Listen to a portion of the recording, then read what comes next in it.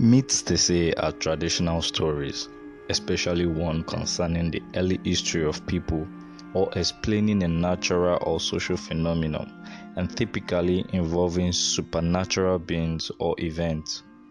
Nigeria as a whole is a home of myths. Myths are usually told to children most times in order to scare them or make them strongly believe in something too weird to be true. Welcome to Easy's Archive. So guys, let's talk about some myths we all grew up learning about. Sure, some of you have heard about it, and for those who didn't hear, here is the opportunity to learn about these myths. Let's talk about the popular Miss Koi Koi. The origin of this story is unknown, but it is known far and wide in Nigeria. I mean, who doesn't know Miss Koi Koi? Her tales are told mostly in boarding schools. Yeah, I heard about her in boarding school. Most times when I think about it, I just want to block my ears and cover my face with some clothes so I can sleep. There are different variations of this myth, but the most popular one is that of a beautiful secondary school teacher who wore red high heels to class. It is said that she was a wicked teacher and was held in high contempt by her students. They held protests and one night burnt her house down, unknowing to them that her child was inside. She ran to get him out but couldn't. She lost her son that night and swore to haunt the school forever. And she went from that school to other schools. I mean, growing up now, I find this story funny. For real, guys, tell me, have you had an encounter with Miss Koi Koi before? If yes, please send me a message. I really want to know what it was like. Yeah, I heard about it a lot in boarding school. Miss Koi Koi, you hear that koi koi koi koi sound in the passage, and come on, guys, it's just a myth. Bush babies. Funny how this thing got me scared as a child, especially hearing stories about it in boarding school. I always made sure I wasn't sleeping close to the window. No matter how strong or brave you are, noise in the night can make you jump out of bed, most especially if it is a baby crying. Bush baby is a myth used to scare school children. The myth goes like this.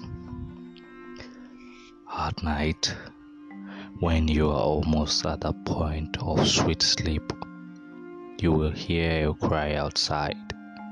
It will sound like a toddler or baby crying. When you go outside to help, just as you try reaching for the baby, it will look up at you with the red eyes and a mouth full of sharp teeth. You will never be seen again. They either eat you or drag you to hell.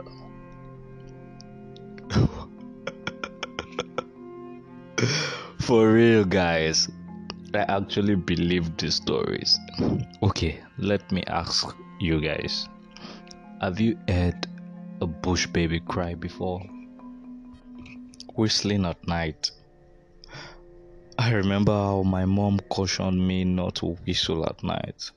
But come on, what's really wrong with whistling at night? Well, according to the myth, you must not whistle at night because you will wake the dead, who will whistle back at you, and you will escort them to their grave, never to be seen again. I didn't know this part of the myth until recently, but here is a part that I know. Whistling at night will lead to calling snakes to you, and you won't be able to control them. I mean, growing up now, I've whistled a lot at night. I can't find snakes around me. Okay, guys, tell me, have you whistled at night and see snakes surround you, or you haven't tried that? If you haven't tried that before, try it tonight. Whistle. Let's see if you'll be surrounded with pythons, mambas, cobras, anaconda. Okay, guys, enough of the myths for today.